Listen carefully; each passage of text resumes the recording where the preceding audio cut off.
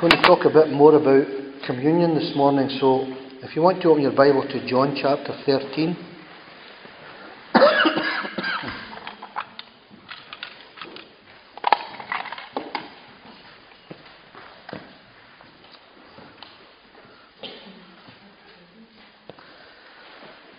We're in a situation now where, as we come up to this, what we term as the Last Supper, or the unfinished meal here. It's a bright morning in Bethany, overlooking Jerusalem from the Mount of Olives, probably about 3/4 of a mile to a mile outside of Jerusalem. Jesus is staying at Bethany with Martha and Mary, at the home of Martha and Mary, and obviously some of his disciples are there as well. And so they wake in the morning and they're ready to enter Jerusalem to have their Last Supper. The triumphal entry has already taken place, maybe 2 or 3 days before this. There's a great hubbub in Jerusalem because a very public resurrection has taken place. Lazarus has been raised from the dead, and that was at Bethany. And so we find ourselves in a situation where there's a great cry out amongst the people, who is this Jesus? Who is this Jesus, this rabbi from Nazareth who raises the dead and heals the sick and makes the blind to see? There were many who stood against him as well at this point in time. There were many, the Pharisees, the leaders of the Jews, the Jewish ruling class, if you want to call it that. The people who didn't want the status quo to be changed. They wanted to know God in their terms, but they didn't really want to know God at all. And so Jesus, on this morning that he's already had this triumphal entry, the whole of Jerusalem is in a bit of an uproar altogether. He's raised Lazarus from the dead. The people have applauded him and feted him, and already covered the triumphal entry. But, you know, this great entry that he had into Jerusalem, and he retreated back to Bethany, and here we are. He's had a supper at Bethany where Mary has anointed him. Mary of Bethany has anointed him with oil. And of course there was a kick-up about that as well, that Judas had complained that, you know, that oil was worth a year's wages. Surely we could have given it to the poor. And Jesus said to him, you know, the poor you'll always have with you. And I don't mean that. I don't think he meant that just in the physical sense. You know, the spiritually poor will always be with us, and the physically poor. But what she has done for me is a great thing. It was a prophecy of his death, of the embalming and anointing his body. So here he gets up in the morning, tells his disciples here at the start of chapter 13, it was just before the Passover feast, and Jesus knew that the time had come for him to leave this world and go to the Father. And having loved his own who were in the world, he now showed them the full extent of his love. Just before the Passover, so we're talking within 24 hours certainly of Passover here. And it says that, you know, his time had come. How many times do we see in Scripture that Jesus talks about it and he said, you know, don't tell anyone about this. Go your own way and keep it a secret because my time has not yet come. And here he is actually saying this was his time. This was to be the time. This was the reconciliation of a sinful man to a holy God. And Jesus would be the bridge between the two. And it said, having loved his own who were in the world, he now showed them the full extent of his love. Jesus loves everybody, we know that. John 3:16 tells us that for God so loved the world that he gave his only Son, that whoever would believe in him should not perish but have everlasting life. But those who are his own, those who by his blood and his Spirit are born again, there's a special bond of love that comes between us, because in some measure we love each other.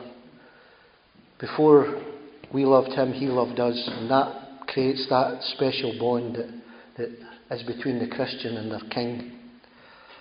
Yes, he loves the rest of the world, and so should we, but we should love each other in an amazing way, in a unique way. As Christians, we should be able to love each other.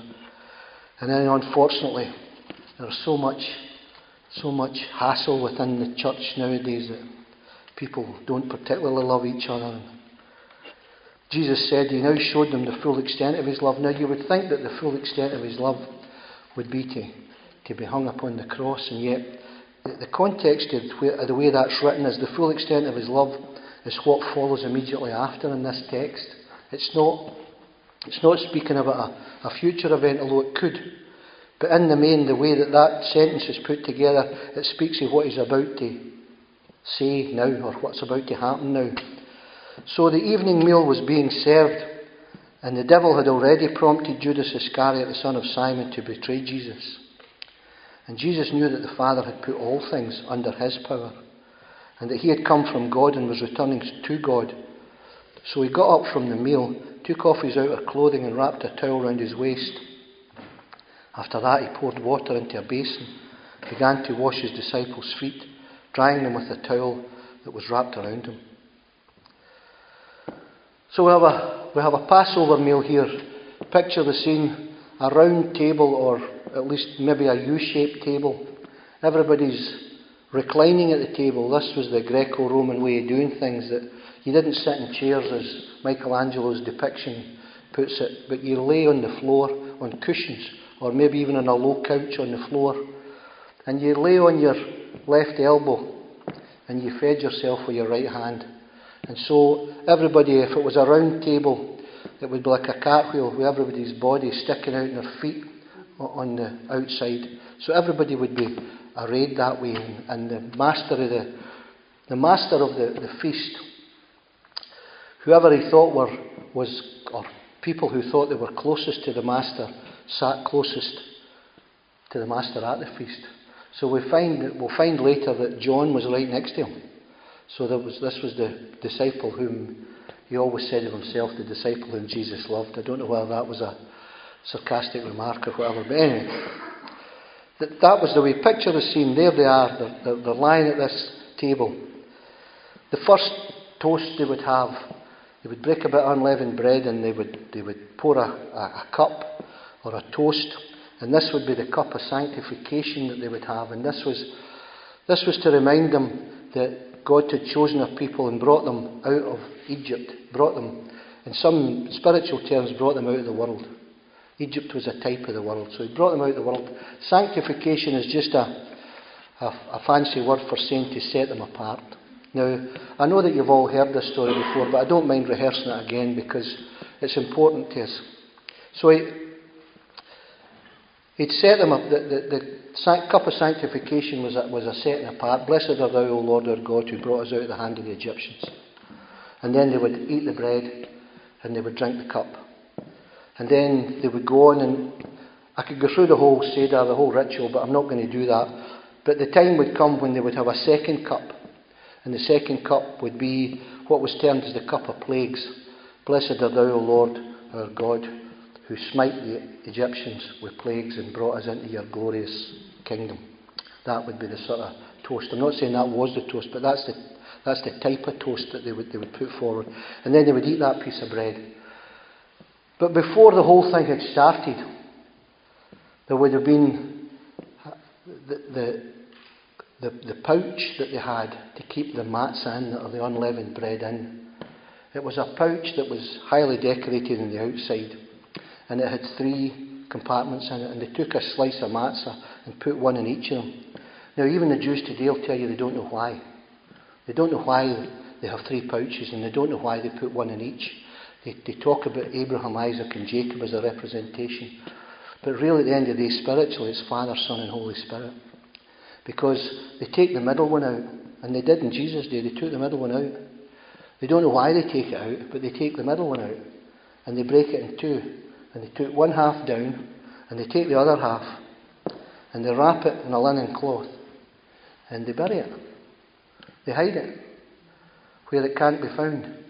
And at the end of the day, and that's one of the reasons why I encourage the children to be part of the service of communion, is at the end of the day, the children who were in the Passover meal were encouraged to go and find the hidden manna, what they call the afikomen.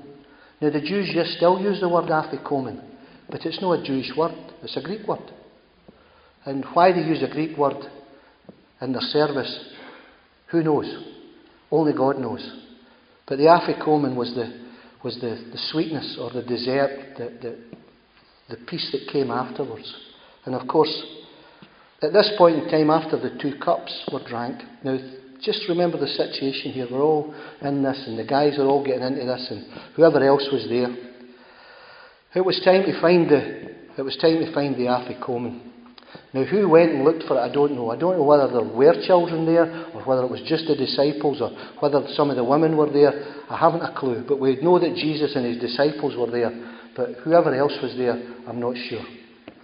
Anyway, when the Afikomen is found, this is when they come to the 3rd cup. The Afikomen is found, and it's opened. The linen sheet.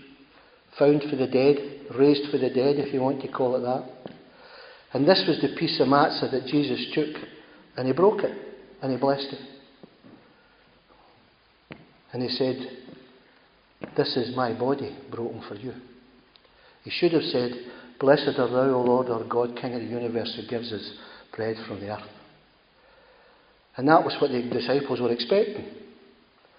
And Jesus took it and blessed it, and they were all waiting for it just to repeat it, and he said, "This is my body broken for you. Eat of it, all of you." And this cup, of course, the 3rd cup, was the cup of salvation, or the cup of redemption. And they would take a piece of this matzah, and they would eat it, and they would drink it, just in the same way as we did this morning. That was the way they did things. But by this time, of course, the heads are birling. What's going on here? What on earth's happening? Because when they were about to take the cup of redemption, Jesus picked up the cup, and he should have said, "Blessed are thou, O Lord our God, King of the universe, who gives us fruit from the vine." But he said, "This is my blood, a new covenant given to you. Drink of it, all of you, and remember me." I mean, imagine even thinking of it, even as symbolically asking a Jew to drink blood. I mean, it was just totally radical. So by the time these guys ate the matzah and drank the wine, they didn't know what to expect next. They just did not know what to expect next. And many commentators were a bit disputing about when this next episode occurred. But I think it was probably between the 3rd cup and the 4th cup. They never actually, I don't think, ever quite got to the 4th cup. But the 3rd cup, after that, was drank the cup of salvation, the cup of redemption.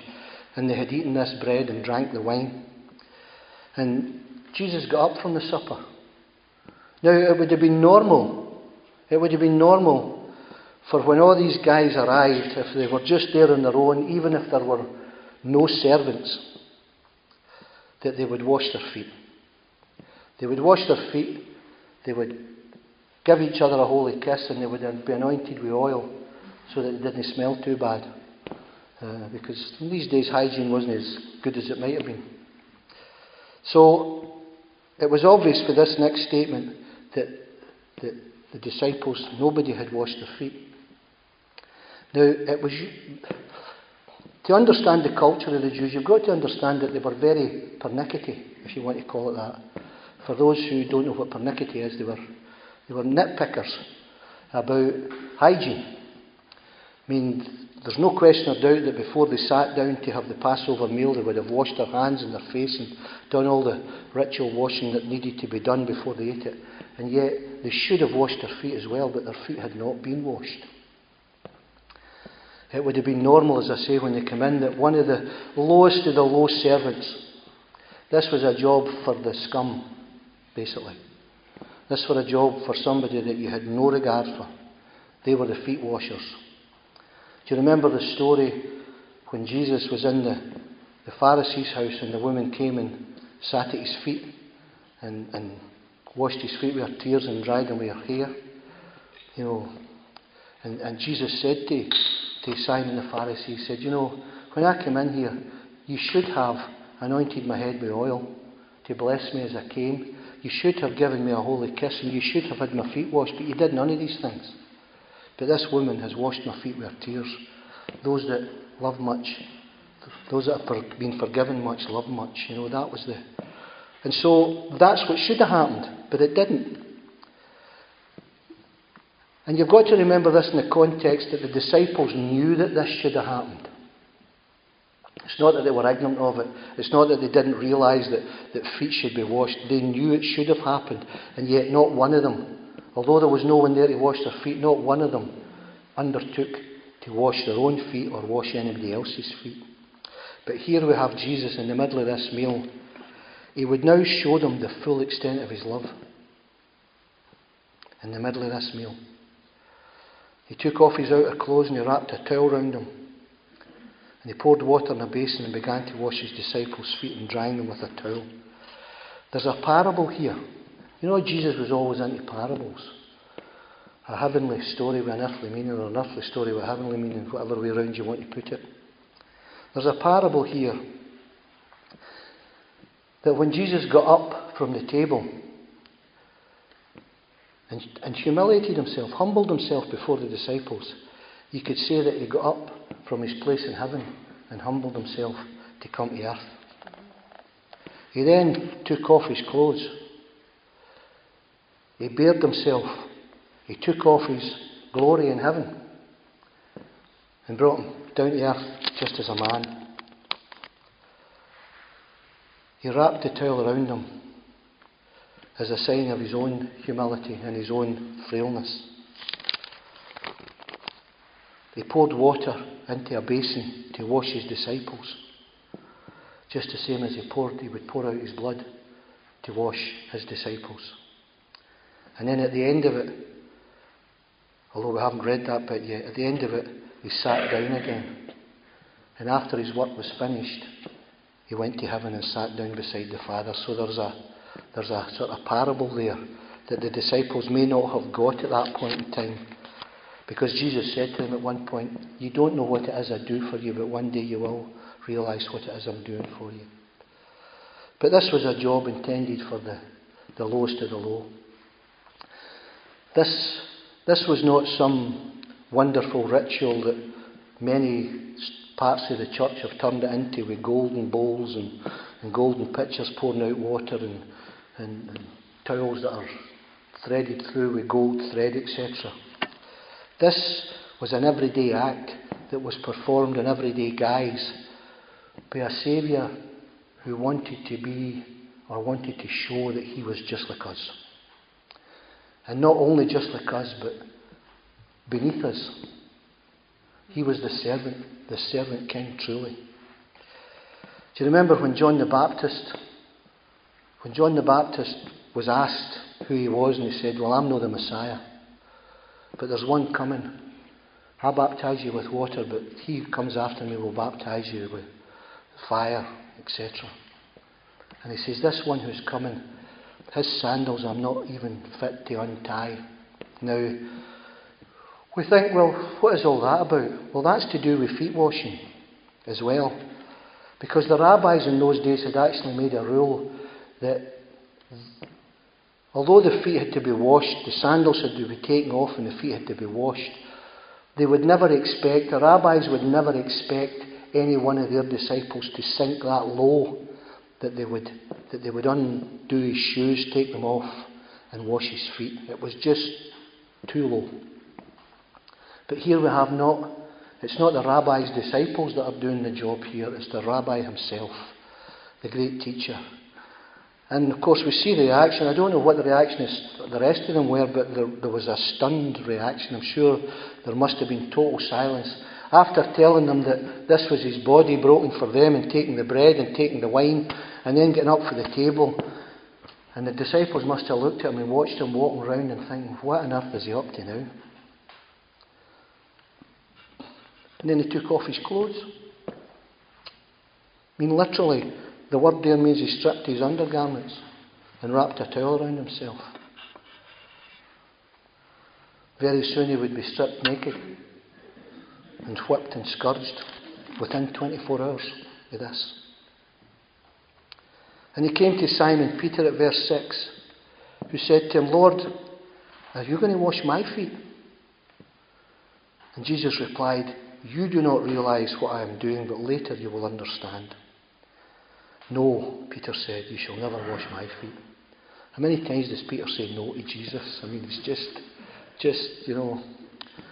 I've got a sword here, Jesus, I'll defend you to the end. You just stand back, I'll sort it. No, Lord, I'm not accepting this. And Jesus quite calmly says to him, you don't know what it is I'm doing for you, Peter, but one day you will understand that the whole heart of Christianity is humility. That it's about laying down your life for others and taking no concern for yourself. I mean, this on the basis, these guys, yeah, they'd heard Jesus talking about having to die and go to heaven and all the rest of it, but they didn't understand it. We look back with hindsight, and hindsight's 20/20. You know, we see it for what it is, by the leading of the Spirit. But these guys they didn't know what was happening here. Jesus knew. And he knew that within 24 hours of this, he would die on a cross. And yet, this was his last, if you want to call it, humble act before his disciples. This is what it's all about, guys. And it's only going to get worse. You know, I've said this many times and I say it again, you know, when we become a Christian, and I've heard Christians say it, I've heard pastors say it, forgive me for it, but they said, you know, I might be a Christian, but I'm nobody's doormat. And I say to them, well, you're a doormat, and you've got welcome written right up your back. Because that's what it's about. It's not a case of standing up for yourself, it's allowing the Lord to stand up for you. He who made himself the lowest of the low here. I mean, don't get me wrong, this would not be lost in these disciples. How could he do this? How could he wash our feet? One of the disciples, it might have crossed their mind as they come in, I wonder who's washing their feet tonight.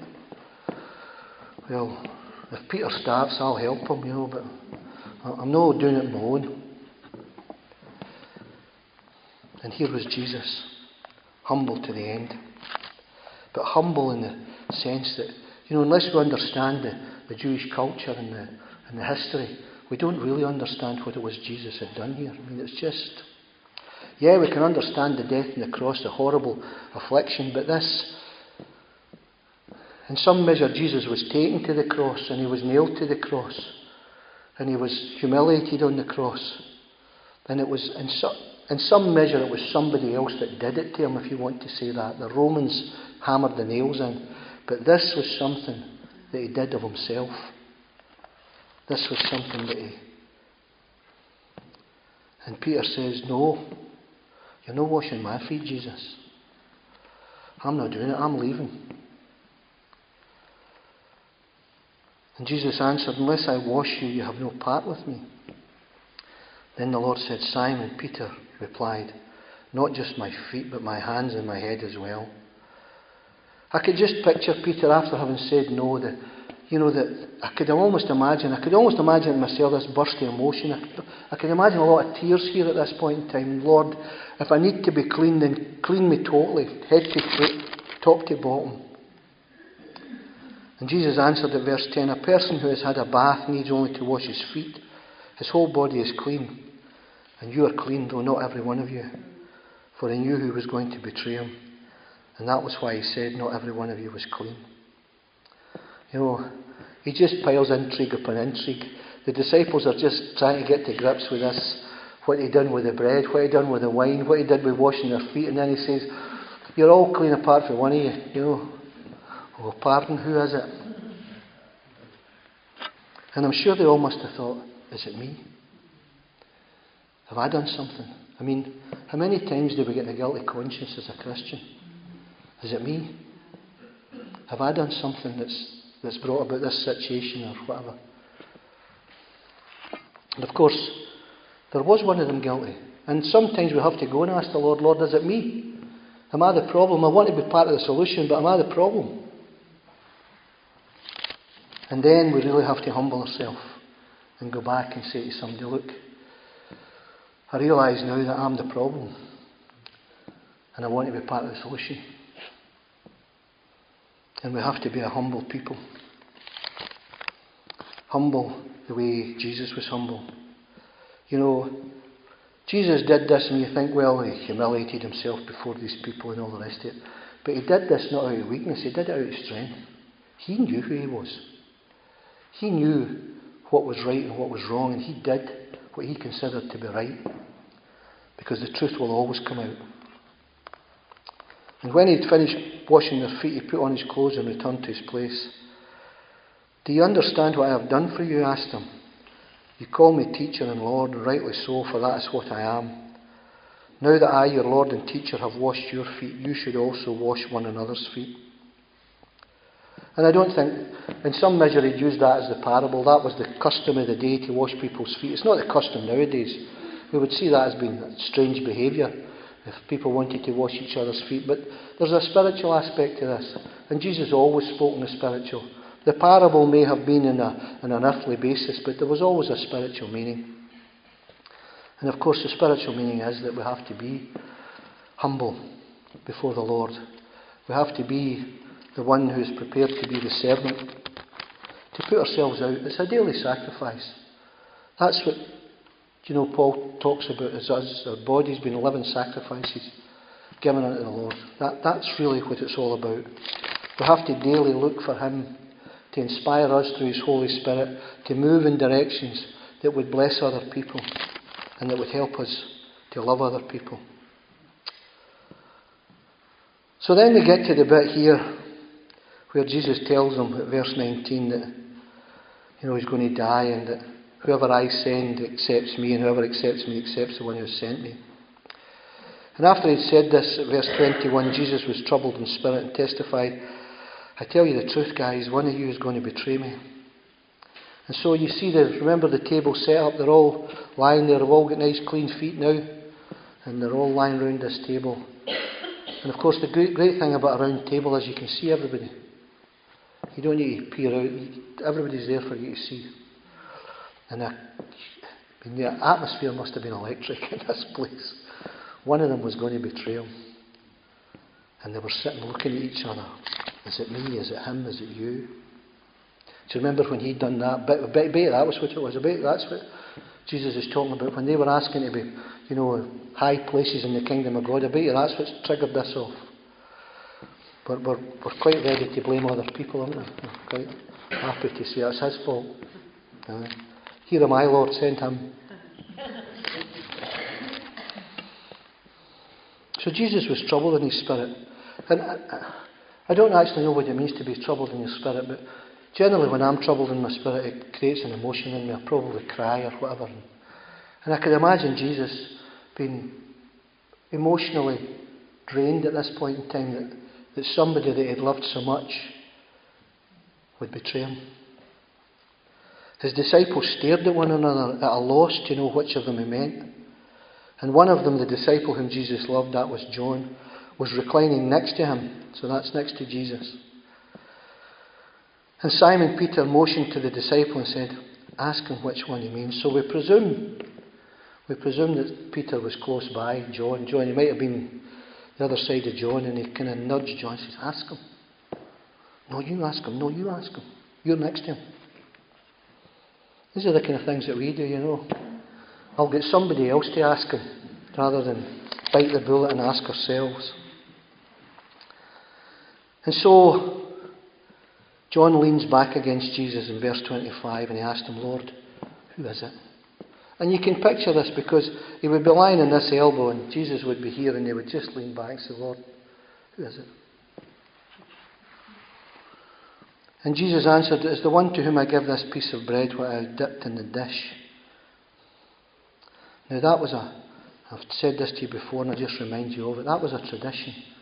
And I think still is a tradition. There's a lamb stew on the table. This was the main meal at the Passover, was the cooked lamb. And the matzah, the bread, would be there. And Jesus says to John, "The one to whom I give this piece of bread is the one who will betray me." And what John realised from that is that Jesus would give this piece of bread.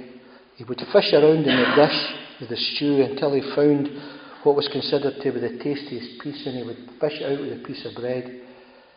And then he would give it to the one that he loved the most.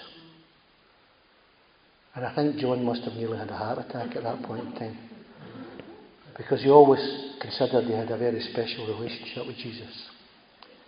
And so when Jesus pulled this out, dipping the piece of bread in, he gave it to Judas.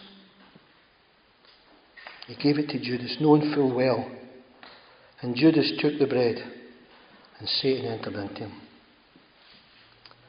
What you're about to do quickly, Jesus told him. But no one at the meal understood why Jesus said this to him. Judas had charge of the money. Some thought Jesus was telling him to buy what was needed for the feast, or to give something to the poor. As soon as Judas had taken the bread, he went out, and it was night. I don't know whether there was a look between Jesus and Judas. I don't know what was happening, but there was a great guilt obviously fell upon Judas at that point in time. Maybe he was feeling guilty because he had been exposed. Maybe there was a remorse in him. I mean, much of what happens today, we see people on the television crying and wailing over the things that they've done, but it's not because they're repentant of it, it's because they've got caught.